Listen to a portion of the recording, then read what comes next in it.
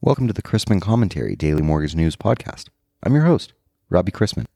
Thanks for listening this Wednesday, July 21st, 2021. I'd like to thank this week's podcast sponsor, Candor. Have you heard of Candor yet? As you'll hear shortly, they're gaining groundswell for their dynamic, adaptive, and automated underwriting engine. Experienced loan originators know that a rate lock is a rate lock. The removal of the adverse market fee, a 0.5 for conventional conforming refis above $125,000, has caused conversations about pricing, borrower, and profit strategy. One MLO wrote and stated, "If the price had worsened, we wouldn't be going back to borrowers for that difference. It's not a one-way street. My borrowers don't know what the FHFA is, barely know who Fannie and Freddie are, and my company is not repricing its entire locked refinance pipeline. If asked, and I doubt I will be, I will explain to my borrowers that a lock is a lock, and none of them want to start the process over again with a new lender for an eighth in rate." A different capital markets veteran joked, "Any MLO that encourages repricing should lose their license. Let's start there." But then continued, "A deal is a deal. Any price change needs to follow normal process, and we will not be removing the fee from the existing pipeline." And a retail CEO wrote, affirming, "We're going to use the 0.5 to offset what was a poor second quarter, margin-wise for us."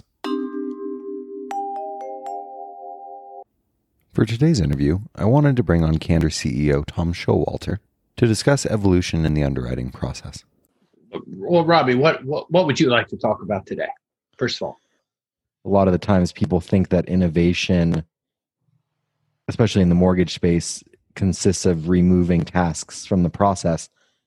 That's not actually the right way of going about things. That doesn't seem to be the holy grail. We've enjoyed partnering with our clients in how I hate to use words like rethinking or reimagining automation, but that's really what it's been.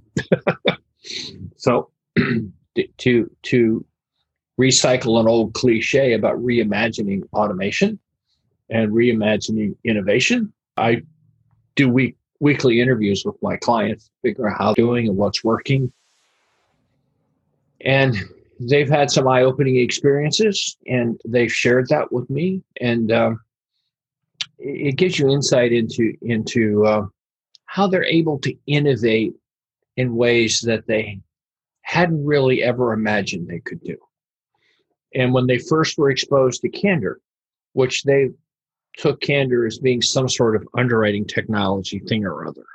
And so they tried to position it as something that would do underwriting tasks. And, well, they had some success with that. It's not like it didn't work. It's not like it didn't make them any money. But other folks started thinking about it as sort of a workforce optimization technology where you could now divvy up some discipline like underwriting and identify things that you could help a lower skilled person with, because Candor could do the bulk of the heavy lifting in some of the serious underwriting tasks. And then the underwriter could serve, instead of the doer of tasks, could serve as sort of a reviewer of the quality of the underwrite, which underwriters can do quite well. So that workforce optimization, that workforce innovation, that played really well. But it didn't stop there. People then decided, well, wait a minute, if we could optimize the structure of jobs, maybe we could optimize the structure of our process. And so they started thinking about how to innovate in the ways they make a mortgage. And they started having objectives like, how do I minimize my time to surety? Which means, the time to when the consumer knows they're going to have a loan. And they started setting some aggressive goals there. Like some of them want to get to that in 10 days, some 5. Right now, it takes like 45 days. So they were starting to see that they could innovate from a process optimization, from a process innovation standpoint, and now change what is formerly a highly sequential, very linear process into something that's now very parallel. And now they could identify specific kinds of tasks or problems that they could send to the right resource, get them solved immediately, and get it back to in this case Candor, where Candor could then consume that intellectual output and then take the next step with the loan. I mean, it's fun to watch because I get to watch people take our tools and innovate with them and have such great success. So we've seen folks have, for example, take as many as 20 days off their cycle time, which is amazing. We've seen people go from maybe 5 to 8% of the loans are one-touch loans, meaning one underwriter touch, to now 75% are one underwriter touch. And we've seen pull-through go from 60 points to 75, where they can now get paid on 15 out of 100 loans they couldn't get paid on before.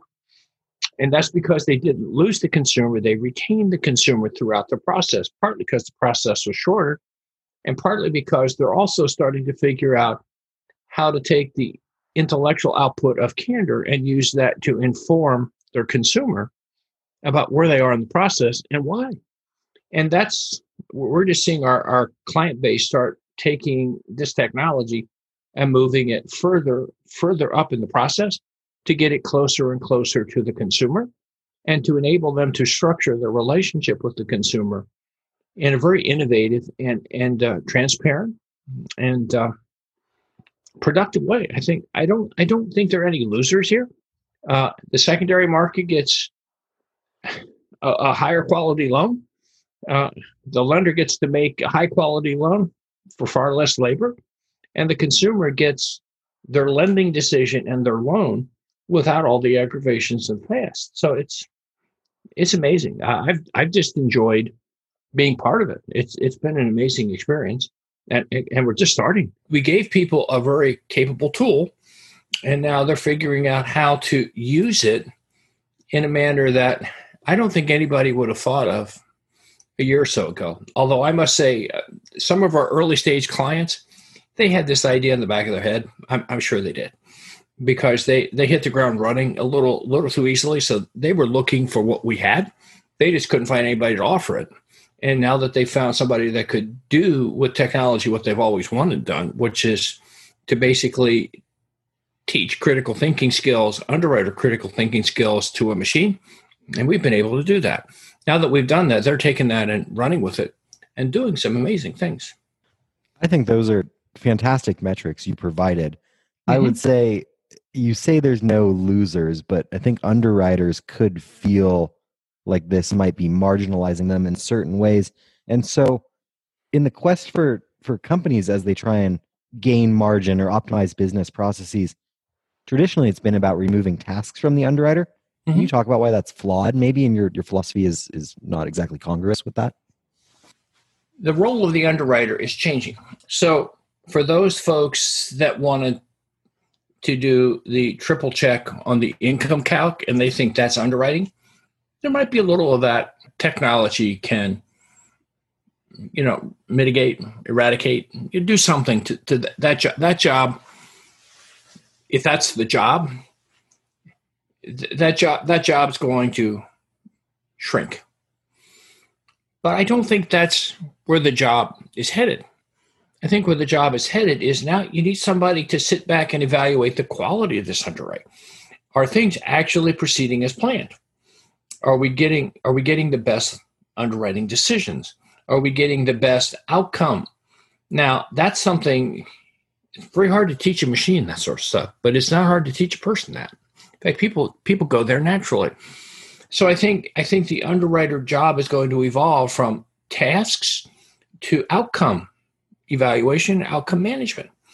And so as you see that, we will never erase the need for outcomes to be superior. We're never going to do that. That's always going to be there. So the question is, now that underwriters can really see their job evolve to go from the doers of these tasks to the managers of the outcome and the process could also include looking forward into client satisfaction, consumer satisfaction. How are you going to do all of that? I think there's a lot to be said there. And I'd be very surprised to see that this conversation somehow or another doesn't continue at length in many forms, because our clients are going to take it there. They already are. Concerns about the virus to open the week that had gripped markets were put in the rearview mirror. Because A mixed housing starts and building permit report for June showed better than expected starts, while permits, a leading indicator, missed estimates.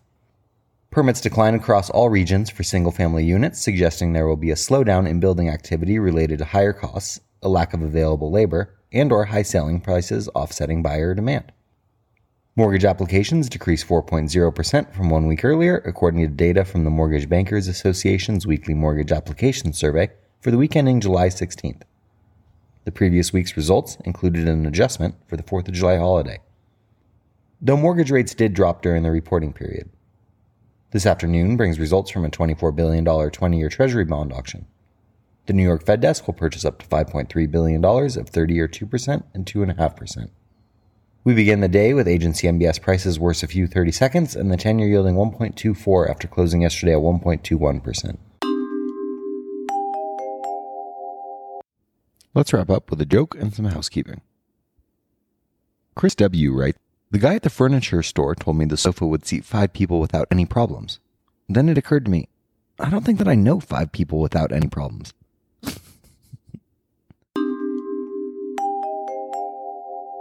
Thanks again to Candor for sponsoring today's podcast. I look forward to hearing more great things. Want to know more? Go to candortechnology.com. Tell them Robbie Chrisman sent you. If you have any questions about the podcast or sponsoring opportunities, send me an email at robbie@robchrisman.com. Visit robchrisman.com for more information on our industry partners, access to archived commentaries, and how to subscribe to the daily mortgage news and commentary. To listen to or download past episodes of this podcast, search Mortgage News on any platform you get your podcast from.